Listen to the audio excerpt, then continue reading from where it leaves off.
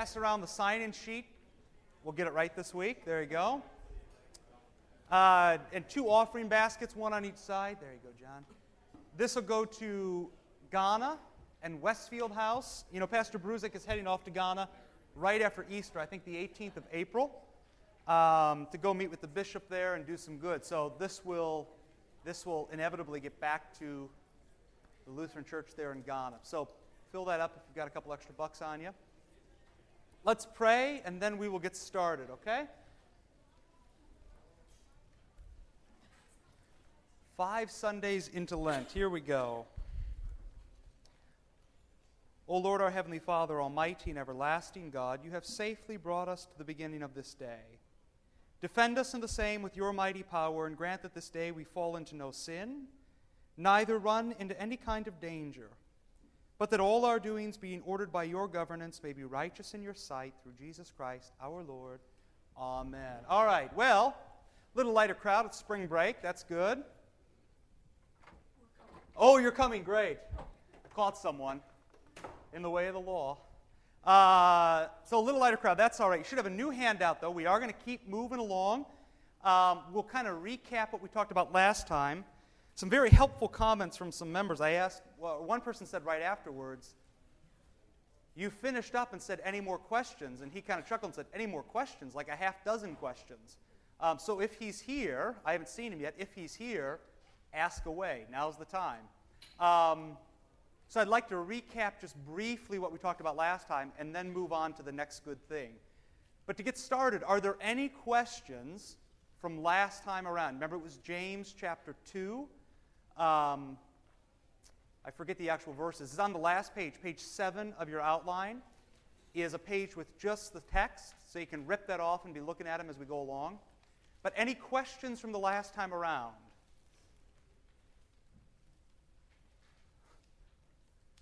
Okay. All right. Makes me nervous, but that's all right. Here we go. Look at your outline. You remember we talked about last week at the very beginning. Hey, Betty. How are you? I like the new glasses. Those are new glasses, right?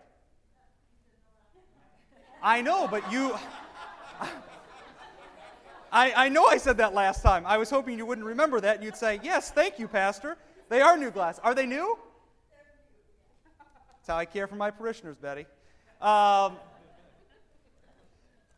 From last time, if you get Jesus right, you get the rest of it right. That was Pastor Bruzek's very helpful outline for a few weeks. If you get Jesus right, you get the rest of everything. You get everything else right.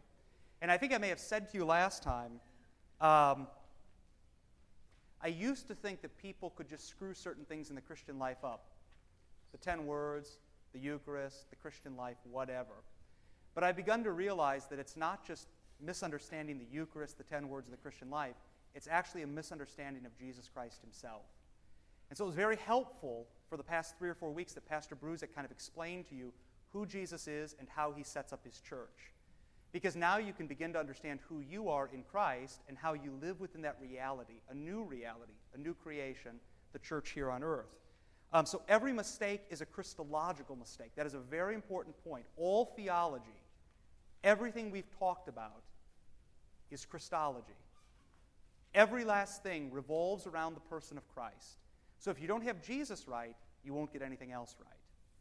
Hopefully, we've got Jesus right, and we can move on and begin to understand who the Christian is. Hey, Vic, how are you? Great to see you. That was a little strange. Okay. Number one, he did nod. That's right. Point number 1, the fullness of Christ. This is all from last week, but just kind of work through this with me. To artificially split Jesus, this was Pastor Bruzek's point, is utterly in the way of the law. Yes? Sorry, late question. Go ahead. You already gave me a chance, I know, but... That's all right. Okay, trying to clarify something from last week. Yeah. You were saying, I can't remember exactly how you phrased it, but something like, it was Jesus is our, I'm sorry, without our faith, Jesus is dead, is that right? I think it was, The question he's asking is what exactly, I think you're saying, what exactly did you say in reference to Jesus and our faith? I think I said, if faith is dead, then Jesus is dead. Okay. Yeah. Right. And then you also said God doesn't need our works, other people. That's Luther. Okay. Yep, right. This is her question, really. So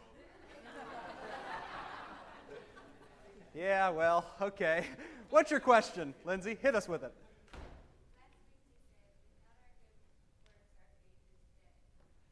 James said that. Yep. Yep. Yes.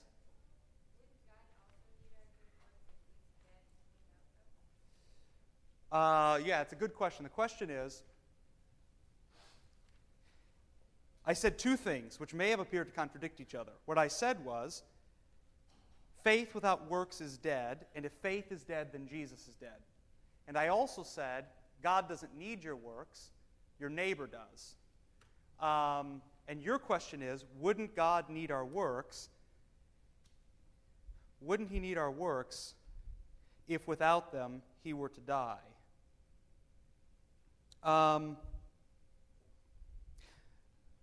That's a very good question. I think part of the we were just talking about this before the service. Part of the misunderstanding I think that folks have had thus far in talking about James is they instantly begin to think about themselves. Okay, so when we say, "Live the Christian life, do good works," God doesn't need your works, your neighbors do. But if you don't have good works, your faith is dead. You instantly begin to think it's all about me. Okay. And what I tried to push you towards when I said that without faith, Jesus is dead because Jesus is always working, what I'm trying to push you towards, and you'll see this today. So part of this is you're going to get your answer in just a few minutes. You can't separate yourself from Jesus. Okay? So when I said Jesus dies because he's not working, what I mean by that is you and Jesus are so deeply connected that it's not actually you, it's him. But he uses you, your flesh, your blood, your soul, your relationships, your community, your marriage. He uses all of that to do some good. If he can't get any good use out of you, then he's not working. And if he stops working, he ceases to exist. Okay? So does God need his works? Does God need your good works? No, because that's about you and not about him. It's not about you. He works for himself, and he works for the good of others. But this is the great line from Nouwen. Nouwen says, in this movie on his life, he says, he loved us long before we were born, and he'll love us long after we're dead. But for the short time span that we're here on earth, he gives us a chance to love him back and to love others. Okay? So you've got this very short period of time on earth, 50, 60, 70, 80, 90 years, where the Lord gives you the chance to do some good, but it's really not you, it's Jesus Christ himself. Okay? It's not about you. That makes sense? Okay. We'll continue. I mean, you'll get to this in the outline for today. But it's not a contradiction. It's always about someone else. The moment you begin to say it's about me, it becomes self-regarding. And when it becomes self-regarding, it's sin. Okay? Was there another question? Not anymore. Okay, good. So, the fullness of Christ, to artificially split Jesus is in the way of the law. You are forcing him to be what he is not. There is one Christ, divine and human, two natures, who speaks his one word, law and gospel, and does his one work, justification and sanctification, to recreate his one creation, heaven on earth, right now, Eucharist, and someday, heaven in heaven. If you get that right, then you might just get the Christian right. There is a fullness, a totality to the Christian. To artificially split the Christian, to artificially split yourself, works versus faith, sinner versus saint, justification versus sanctification, to artificially split yourself is utterly in the way of the law. You are forcing yourself to be something that you are not. There is one Christian. This is you, sinner and saint. Same time, simul justus et peccator, it says in the Latin, simultaneously sinner and saint, who was redeemed in one way, justification and sanctification. It's all Jesus. It's all redemption. And pushed out to live one life, faith and works. And so what we learned from James, especially last week, was that he's been trying to nudge his congregation and nudge us toward living in the fullness of their humanity. I don't know if you've ever thought about this, but sin actually makes you subhuman. This is N.T. Wright, Simply Christian. Sin actually makes you subhuman because sin breaks community. And what human beings are meant for, what they're intended to be, is community. And anything less than that is subhumanity. Okay? So sin makes you subhuman. Forgiveness restores you to the fullness of your humanity. Rejoice in your body. Rejoice in the gifts of creation. In a sense, all of creation is sacramental because all of it has been touched by the image of God. And even in created things, even in matter, even in those things, you can see and you can hear an echo of the voice himself, the voice being Jesus. So rejoice in those things. And what he's trying to do is push you toward living in the fullness of your humanity, particularly as those joined to the flesh of Christ. All the things that we've said so far, they are all heresy if you don't begin with the fact that you and Jesus are one and the same. That is a reality. And there, for some reason, and it's not just Lutherans, but for some reason, there's this notion that somehow, Jesus is out there with his body and the Holy Spirit's in my body, and isn't it great because my soul's been redeemed and Jesus is out there with his body? That is not it. There is no disconnect between you and Christ. St. Paul says, it is no longer I who live, but Christ who lives in me. And that doesn't mean spiritually, I have Jesus in my heart. That is physical and tangible. We've got a baptism at 11:15. That kid is going to come here not joined to Jesus. And he's going to leave one flesh with Christ himself. He's also, along with nudging you to live in the fullness of your humanity, pushing you to rejoice in the faith that was given to you as a gift and the gift which is given to others through their works. Faith finds its fulfillment. This is where James cites Abraham. Faith finds its fulfillment, its telos, its Christological end in the daily living of the Christian life. Okay? Faith comes to be all it was intended by God to be when it is joined to a life of good works. Without it, you're sub-Christian. Without it, you're sub-Christian. So listen to Luther then. He, Jesus, fills us with what? Himself, his faith. Remember the subjective genitive in Galatians? It's not your faith, it's Christ's faith. And faith, as James pointed out, is Christ. That was the Nagel bit. I won't talk about faith, I'll talk about Jesus.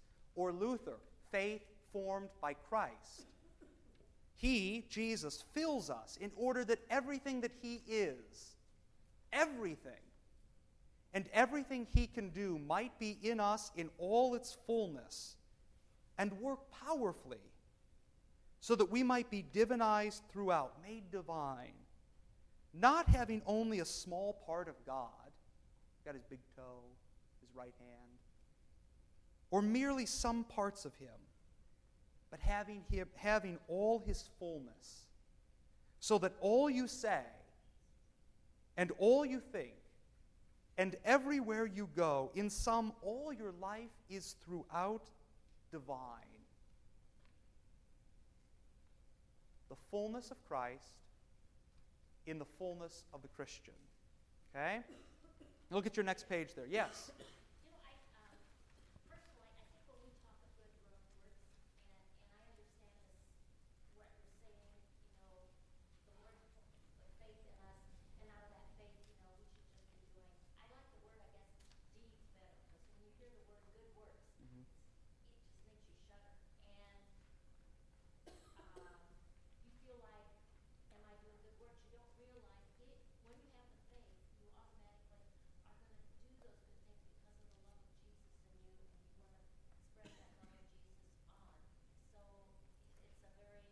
Mm-hmm.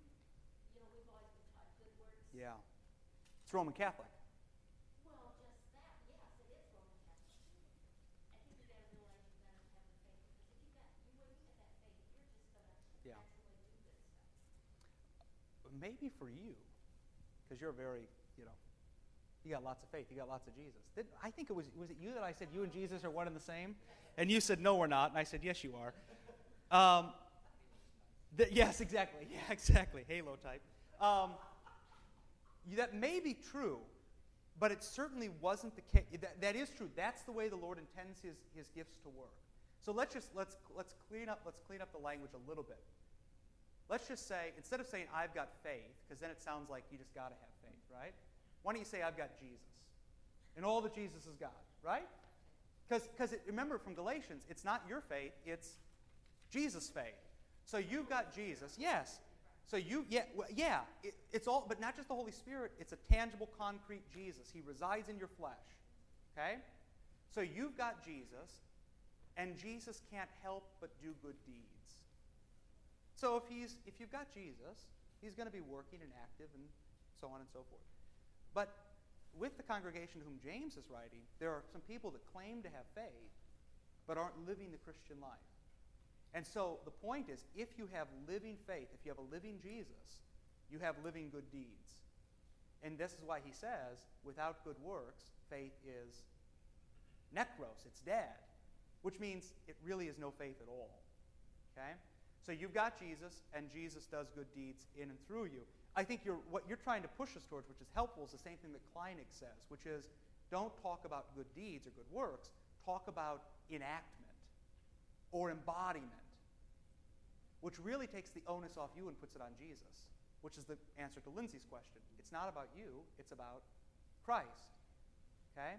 This is Richard John Newhouse on his deathbed, he wrote one of the last paragraphs in his Higher Things section in the public square, it was called. He wrote like 10,000 words a month, which is unbelievable.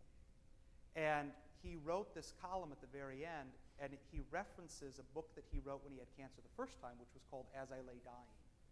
And in that book, he's got a great section where he says something to the effect of, any good that I was permitted to do. Right?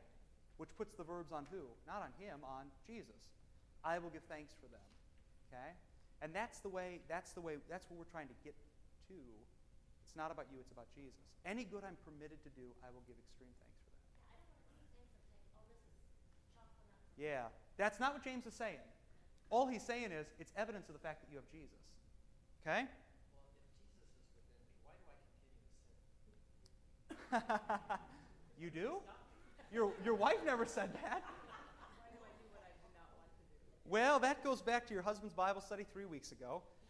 Thankfully, I've got the outline right here. Let's see what he says. Partly because, I've never known you to be a sinner, first of all, except for when we golfed together. And you weren't even golfing. You were just riding in the cart. That was a joke. No one, this group is not that funny, I can't. Just you and I know what we're talking about. Jesus gives you himself full blast. But you're still full blast children of Adam and Eve. Okay? And so when all the good you're permitted to do is all because of Jesus, and all the bad that you actually do is all because of yourself and your connection to Adam and Eve. This is the simul justus et peccator. Simultaneously completely a sinner and simultaneously completely a saint. And there are times, you're connected to the body of Christ. There are times, however, when you say to Jesus, I'm going to run on my own steam. I'm going to have it my way. And for a moment, you turn your back or you step outside of the life of Christ, and that's what sin is. This is why, at its core, sin is not just missing the mark, it's breaking community. And the community is you and Jesus. That's the community. Okay? So there are times, the greatest heresy is Burger King, have it your own way. Because sometimes he'll let you. He's not going to force you to do anything. Right? Even Pharaoh, and this is the sermon from Wednesday with the snakes. Pharaoh doesn't, it says in the English, he hardens Pharaoh's heart. Actually, in the Hebrew, it says Pharaoh hardened his own heart. The Lord doesn't force you to do anything. If you say to him, I want to do it my way now, he'll say, okay, that's really what you want. And that's what sin is. You're going to have it your own way for a few minutes. That makes sense? Everyone okay with that? You okay with that? Yeah. You look like you're going to raise your hand and add something. There's bad Phil and good Phil. Yeah. We're hoping for more of the good Phil than the bad Phil. And good Phil and Jesus are identical. So at every choice you make, you'll either have bad Phil or good Phil / good Jesus. So before you're baptized, it's only bad Phil. Once you're baptized, you have bad Phil and good Phil. We encourage the good Phil. Make sense? Well, yeah, we encourage. And so does the Eucharist. And the hope, yeah. And the hope is, as you grow in years and spiritual maturity, there's more of the good Phil than the bad Phil. Right. And if you ever do anything good, it's Jesus' fault. If you ever do anything bad, it's your fault. Yeah, if you're, I said to the Joy Group once, if you're saved, it's all Jesus' fault. I said, and if you're damned, it's your own damn fault. That's really how it works with good works and sin. If there's anything good done, it's all Jesus' fault, and if there's anything bad done, it's your own damn fault. Okay? Whenever you want to run by Kleinig is phenomenal. He's going to be here, in October or September. But the point is, whenever you run by your own steam, it's sin. Whenever you run by Jesus' steam, it's gift, it's gospel, it's good work. Don't get scared. I know they don't talk this way in Bingen, but we're trying to move you forward a little bit. All right, so page 2 then. Does that make sense? That answer all your questions? Just how do you try not to run by your own speed? What is Flee temptations, the scriptures say. Flee temptation. There are sometimes when you get caught by surprise, but oftentimes, the question is, how do you run not by your own steam? When you see it coming, run the other way. Right? When you see it coming, move out. And you can oftentimes see it coming. Step away, yeah. Sin, it's like they say on SportsCenter, you can't stop it. You can only hope to contain it. And that's what we're trying to do. So, flee temptation, and don't just flee anywhere, flee to Christ. And Christ there's specific places where he's at, and flee to those spots. Right? You would comfort me now if you tell me about the objective rather than the subjective. Because otherwise, people think that the difference between good Phil and bad Phil isn't the difference between what makes Phil feel good and what makes Phil feel bad. Well, yeah, there's an objective standard for good Phil and bad Phil, Right. which is Christ. And that given in the 10 words. Yeah, right. And delivered repeatedly in the means of grace. Because we have this confusion about what good and bad is. Our biggest problem is we can't tell right from wrong. Right. But if it's Jesus' faith and he does the verb, Yep. how can we fail? Isn't he strong enough to overcome our shortcomings so that we wouldn't be tempted and then to give way to temptation? That's a bit like asking, certainly the short answer is yes, he is strong enough, but he does nothing by force. Force is always in the way of the law. So if he forces you to do something, even if it be something good, he's worked outside of his nature. And he can't, by nature, work outside of himself. So yeah, he could force you to do anything. He could force you to never sin again. He could force you to sin the rest of your life. But then he wouldn't be Jesus. And you wouldn't be human. And you wouldn't be human. You'd be a puppet or a robot. So this is the fullness of humanity. People oftentimes mistake this. Yeah, your will is bound and you're damned before you're baptized. But once you're baptized, your will is free and you can actually see good and evil and you can choose the right thing and you can choose the wrong thing. But what determines right and wrong is the objective standard, Jesus, and Jesus then embodied in the 10 words. Or even better, Jesus embodied in the Beatitudes. That's your objective standard for living. And if he forces you to do that, then he's not Jesus and you're not human. So you're just hoping to die, that's it. Yes, I am hoping to die. I'd take that as a gift. I could take it right now, actually. Yeah. Because that's the only way you can shape it. Well, yeah. I just talked to someone this week, and they were former Catholic, and they said, what do Lutherans believe about purgatory? I said, we believe in purgatory right now. Right? This is Luther's great. I know, and I'm not making that up. That's Luther's thing. This life is purgatory. So the great deliverance for the Christian, this is why we call it a blessed death.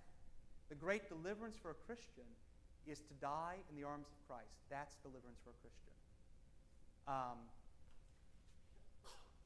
I was thinking about Ray Newberg this morning, or last night. You know, we had his memorial yesterday, and I was thinking about him because you could always see him walk in with his White Sox hat on, and he always sat right back there, about 3 rows from the back. And to not have him there, you know, is a very. It's like going to Thanksgiving dinner at your relative's house and someone's not at the table. Now, the hope for the Christian is you know that he's at the table, except now he sees Jesus face to face. And then his family, they have a little almost eulogy downstairs. And I never knew old Ray loved Chinese food. If I knew Ray loved Chinese food, I would have taken him out for Chinese food. But that's the Christian life. That was a blessed death. Okay? And right now, he only runs by Jesus' steam. Because it's at the Eucharist that will have no end. He's always in contact with his gifts. Okay? Can I just one follow-up? Yes. So would it be wrong to say then that he forces us to be good, but he doesn't force us to be bad? Doesn't force you to do anything. Everything is an invitation. I mean, I could force you to do a lot of good stuff, but that wouldn't be in the way of the gospel. Wouldn't be in the way of the gospel. He doesn't and we have to drop force. He invites you to join his life. But you can say you'll have it another way, and he may just let you do that. Okay? He invites you into his life, but if you really want something else, he might just let you have it. That's Pharaoh. Or that's the snakes. In the Hebrew it says, not that he sent the snakes, he let them go. Which is very different. They said, we want the snakes. And he said, are you really sure about that? Yeah, we want the snakes. Why did you give us this? We loathe this worthless food. And for a moment, he holds back the arms of his mercy and lets them have what they want. Yeah, I guess the only reason I was asking that question is just from, you're saying that it's Jesus' faith and he does the verb, so it's like, I mean, without him, we can't do the good, so but I obviously don't want to put words in your mouth, but it's like without him, we don't have a possibility of tasting the good or having the good, and our fact of being dead and coming to life, it's not something that we do on our own. So if you stop right there, then it's perfect. If you stop right there, then it's perfect. Without Jesus, you don't do any good. Without Jesus, you don't do any good. However, you don't cease to exist in that relationship.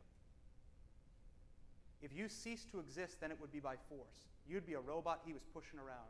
Go love that woman. Go do some good over there. You don't cease to exist. And so go ahead. Well, here's the thing. I think we have to clean up the notion. If you hold the thing you're doing right now is very helpful, which is you're keeping this as a death and resurrection conversation. Right. But when you resurrected, Jesus isn't standing around with his hands in his pockets. Right. He's like, hey, we're over there. We're going to do this. We're going to give that. Let's have a Eucharist. There's a baptism over there. There's some hungry people. There's a leper. Somebody catch that demon over there. He's busy, and you either sort of like fall in line and follow him. Oh yeah, can I help you with the demon? Grab that leper over there. Hey, can I take the money over? Or you stand around and do one or two things. You're like, oh, I'm not that interested in this, or why is he always asking me, or what? Or you run the other way. So Jesus, you wake up into an active life. It's that Luther quote: faith is a living and an active thing that never ceases to look for good works. So it's not like you're put in position and then you can choose to good. It's like you wake up doing good, like when a baby's born, they wake up breathing and crying and eating and all the other stuff that babies do. You're already active, so your only choice is to say no to that. It's not even a yes. You start to say no to it. You don't even have the yes option. You wake up into the yes, the way you wake up into your heart beating, the way you wake up into breathing. Yeah, right. The way you wake up into the Eucharist. Right. You see? This is just what Christians do. And if not doing it, James says, we're not sure you're alive. It is, and I know, I'm not even going to look because someone's going to roll their eyes. I know, I'm going to keep looking this way. I've said this about 100 times. Okay, I'll look now. You can see this most clearly in the Annunciation to Mary. Mary doesn't have it. It's not a yes or no for Mary. The offer is so irresistible that she can't help but say yes to it. And we'll look at this in just a moment, because what Paul is going to say is it comes by hearing, which is the Annunciation. The offer is so irresistible. When the Lord says, you're a damn pagan, and I baptize you at the font, that kid wakes up, and the offer is so irresistible, it's hard to say no. Okay? Not say no. Well, in a sense, you can't. How could you? You know what? That's what it is. I mean, Yeah. you could say yes, because then yes sounds like reception, so you can't not. The only answer is, let it be unto me.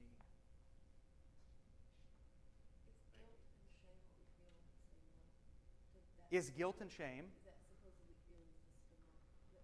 Where we resist? Say that again? Is guilt when we resist that? Is that what is guilt the response often? I mean, is that when we feel guilt? Is that? Yeah. Guilt is oftentimes the response to saying no, I'm not going to come along with you. However, I think shame is more powerful than guilt. And sometimes shame is because sometimes you say no and it breaks community, and that's public. And then, Sometimes when we send it immediately feel bad. right, Like, ooh, yeah, I did it. I did it. No right. one was doing it. And you feel, is that like saying, And even guilt in a sense is self-regarding, so you know you've done something. Someone else had their hand up, right? I did. Yes. One point I had, which I assume is a non-Lutheran idea, is this age of accountability idea. Yeah. How does that fit in with the baptism tradition? Doesn't. It doesn't. The question is, I guess when I said, does anybody have any questions, I really didn't expect you to have any questions. That's how it is most weeks. And today we're through. I'm very happy we're through point 1.5. This has been great. Marie, can we move this thing along a little bit? Come on now. The question is, what role does the age of accountability play in baptism? See, now that's not nice. Don't do that. I'm sorry. What role does the age of accountability play in baptism? You're accountable from the moment you're conceived. You're what? You're accountable from the moment you're conceived. So, again, the simple thing, this is what Pastor Bruzik was so helpful with. The primary law gospel mistake is to think that you have any part in the verbs of salvation. You don't. You have every part in the verbs of condemnation. Accountability, death, sin, that's all you. Gift, blessing, baptism, that's all Jesus. You and Jesus are not like two players on a football team where he says, go about 20 yards and I'll hit you with a slant. It's not how he works. He says, get on my back and I'm going to carry you across the goal line. Okay? It's all about Jesus. So age of accountability, you're accountable from the moment you're conceived. I was sinful at birth, sinful from the time my mother conceived me, the psalmist says. Okay. Anything else? Yes. We haven't gotten to your answer because there are other people asking questions. Believe me, I was trying to get there. It's on page 4, but we're not there yet. Good. Ask him then. It's so fun hiding behind you. Yeah, I know. Yeah.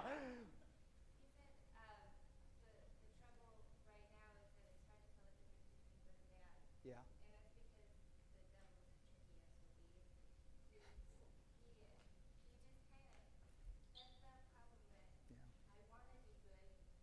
Yep.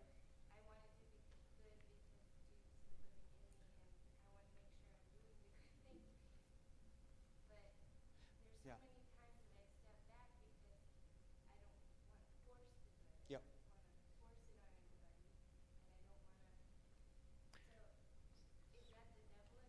Well, it's a couple things.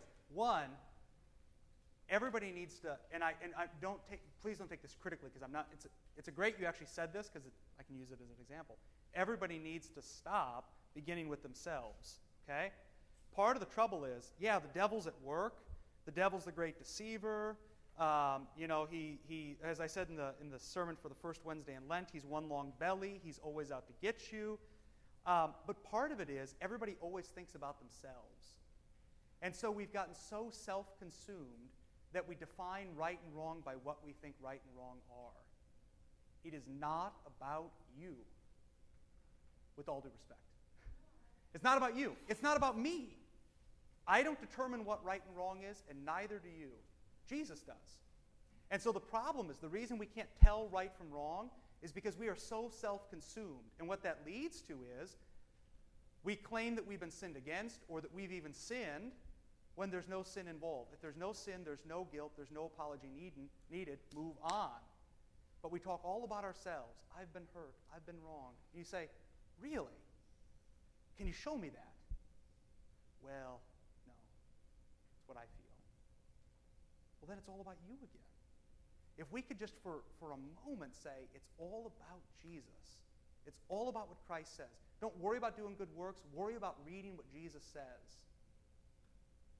Maybe for a moment, we'd actually begin to live the Christian life the way he intends it and be able to tell right from wrong. Okay? I raised my voice a little, so you're going to think I'm all over you. I'm not. It's actually very helpful that you said that because it is about the devil. Here's what the devil does.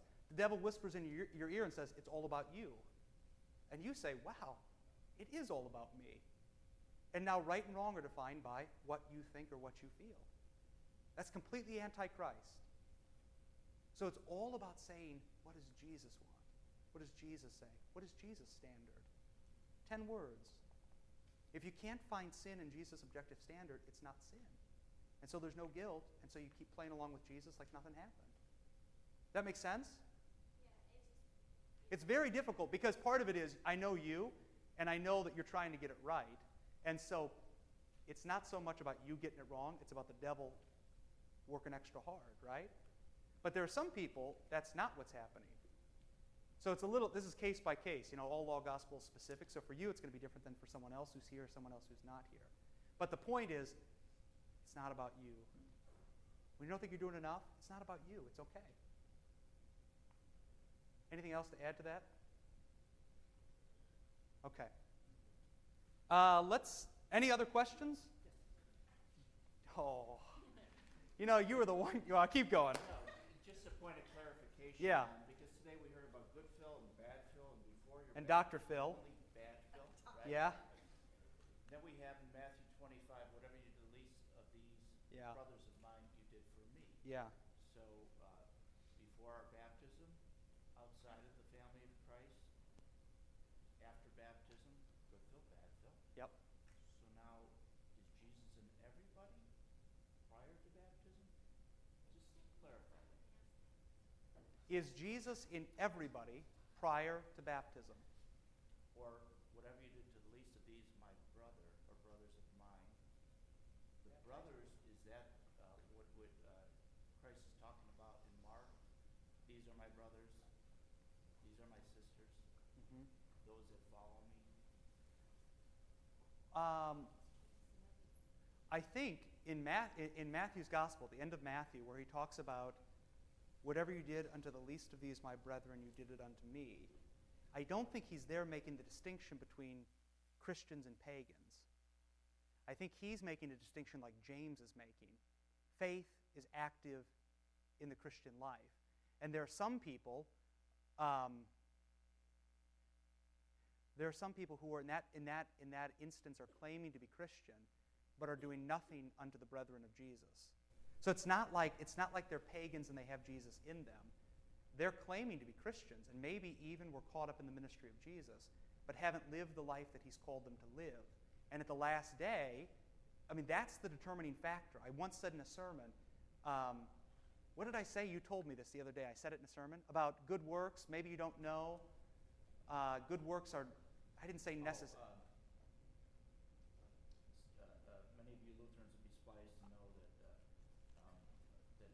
your salvation actually depends on what you do and how you Yeah, I don't know if I led with many of you Lutherans. Would be surprised to know. But I think I did say Between the perception, reality. I know, I take the point. I don't think I said many of you Lutherans. I think I, You'd be shocked to know. Yeah. Shocked to learn. It depends on what service you're at. there are more Lutherans at 9, so I don't think I. Yeah, and that's the point. I mean, the point is, you've got to read. Gosh, I wish we could get this, because now we're going to take 2 weeks off, but it's okay. We're going to get to the context in which these people are writing and speaking. You have to read everything in its proper context, even everything Lutheran, the confessions, everything.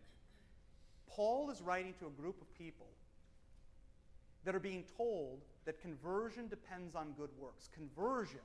That's why he says, we'll see this in a few weeks. Did you receive the Spirit by works of the law? That's a reference to conversion. That's a reference to baptism. That's not what James is saying. James is saying, you've received the Spirit, you've got faith, now live the Christian life.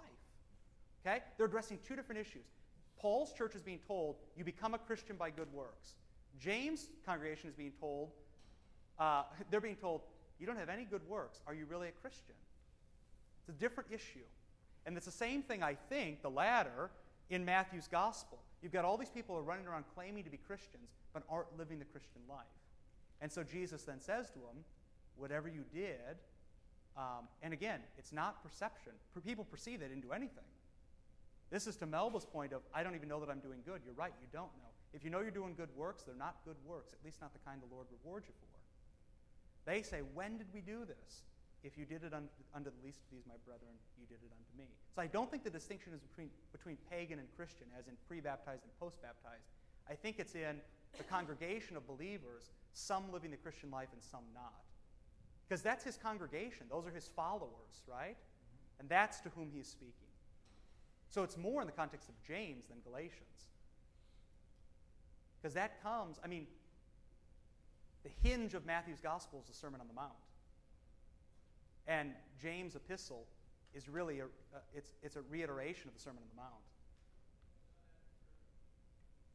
Anything else? Yes. See, I want to go back to this bad Phil, good Phil. Now, I know you do. Can you give us some data on the bad Phil? well, bad Phil, he really wasn't baptized until he was in his early 20s. Yeah, right. So then he really didn't have Jesus in him. Well, But see, this is why I'm saying, but he really wanted this. yeah. He really wanted this. So then who led him to this, or what? You know, if he's a bad Phil, he's done to death. Yep. So, you're wondering, I always felt like the Holy Spirit would Yeah. move him. Yes. I can give you a 2-second answer, and then we'll come back to that. The Lord can get on you in many ways. Forehead, ear, and mouth. Now, usually, it works in roughly that order. Sometimes, however, it works in a different order. This is why the catechumenate was so helpful for us. We had many people who weren't baptized. I would never say to any of them, as they walked in the door for their first week, you're all pagans and none of you know Jesus, because that's not true. Jesus can work via the ear even before he works via the forehead. So even, and this is something you may not know, but even Luther's great, and we'll see this, the way Lutherans have always understood baptism is not that the first moment that the Lord touches them is when the pastor splashes water on their forehead, but actually in the reading of the gospel at the rite of baptism, at that moment, Jesus is already beginning to crawl in through their ear. Because every gift, including baptism, is received by faith. So at some moment in this baptismal rite, could be as the water splashing him, could be as the Lord speaking to him, faith is active, ready to receive the gift. Okay? Does that make sense? So, in every circumstance, child or adult, faith receives the gift. Now, for Phil, he had faith for a bit longer than many kids do before he came to baptism. Okay? That doesn't mean he's an unbeliever. It just means he hadn't received the fullness of the Lord's gifts, what he intends for his creation. Make sense? So yeah, he was a bad Phil, but he was also kind of a good Phil because the Lord may have crawled in through his ear. Yeah, I'm sure he did. Anything else? Speak now. His question, Yeah. what did you mean by that when you said The you Lutherans part?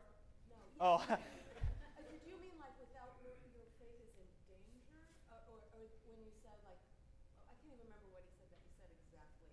But That faith, what did I say? That good works, say it again, Dave? For some reason, you recall this sermon, and I don't recall it at all. No, that your salvation is dependent upon what you do and how you live. What I was saying is precisely what James is saying, which is faith without works is dead. And so if there's no good works, maybe you really don't have. Go to the very page 6 of your outline. I'll read this, and then we'll go back in and fill in the gaps. I'm sorry we're going over, but this will be helpful. I don't want you to think I'm a heretic for 3 weeks. Page 6. Try this. Okay? I'm going to give you Paul in Galatians and James all in one bit here. Jesus saves. No doubt about it. Not about you, it's about Jesus. He saves by delivering himself to you through his gifts, altar, pulpit, and font. He is received with an open hand. It's not about you. You don't choose him, you don't ask for him. He's received with an open hand, like a kid on Christmas morning. And a hearty, thank you very much. Amen. He alone saves because he is pure gift, purely for you. The problem plaguing the Galatian church. How are you saved? Yet, okay, now this gets to the point of my sermon, Kirby. Yet, from the very moment that Jesus touches you and heals you and saves you, he joins himself to you in a concrete, tangible, life-giving way. You are one and the same, and begins to do his good gifting through you. Now you are a means of grace. Doing good works, then, is simply evidence that Christ has joined himself to you and that he is having his way with you. If there is no evidence, then there may not be a Christ present. And if there is not a Christ present, then there may not be faith. And if there is not faith, then we are dead. That makes sense?